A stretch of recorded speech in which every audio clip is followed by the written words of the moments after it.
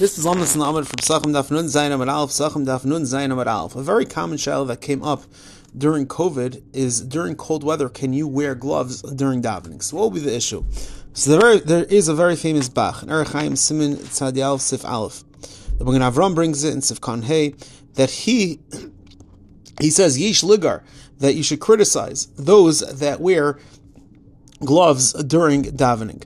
Why? Because it's a gnai to stand in front of important people with gloves, and therefore it's a gnai to wear it during tefillah.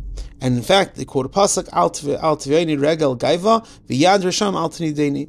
So in the Tasei Reg in Shal's Shuvas Orach Chaim Siman Vav writes that there's two reasons why it should be aser. Based on our sugya. Our sugya tells us that Azara scream out against Yisachar Ish Kfar Bar Kai that he was mechabed himself and he was mevazeh kachi shemayim because he used to wrap certain begadim around his hands while doing the aveda.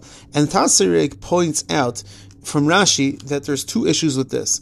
Number one is there was a chatzitza in the aveda, and that's what the Azara cried out. He's mechal kachim. And the second pirish, why it will be a problem, is because it's a b'zayin. And on this, the Azar cried out, Mechabed es atzmei, that he was Mechabed himself.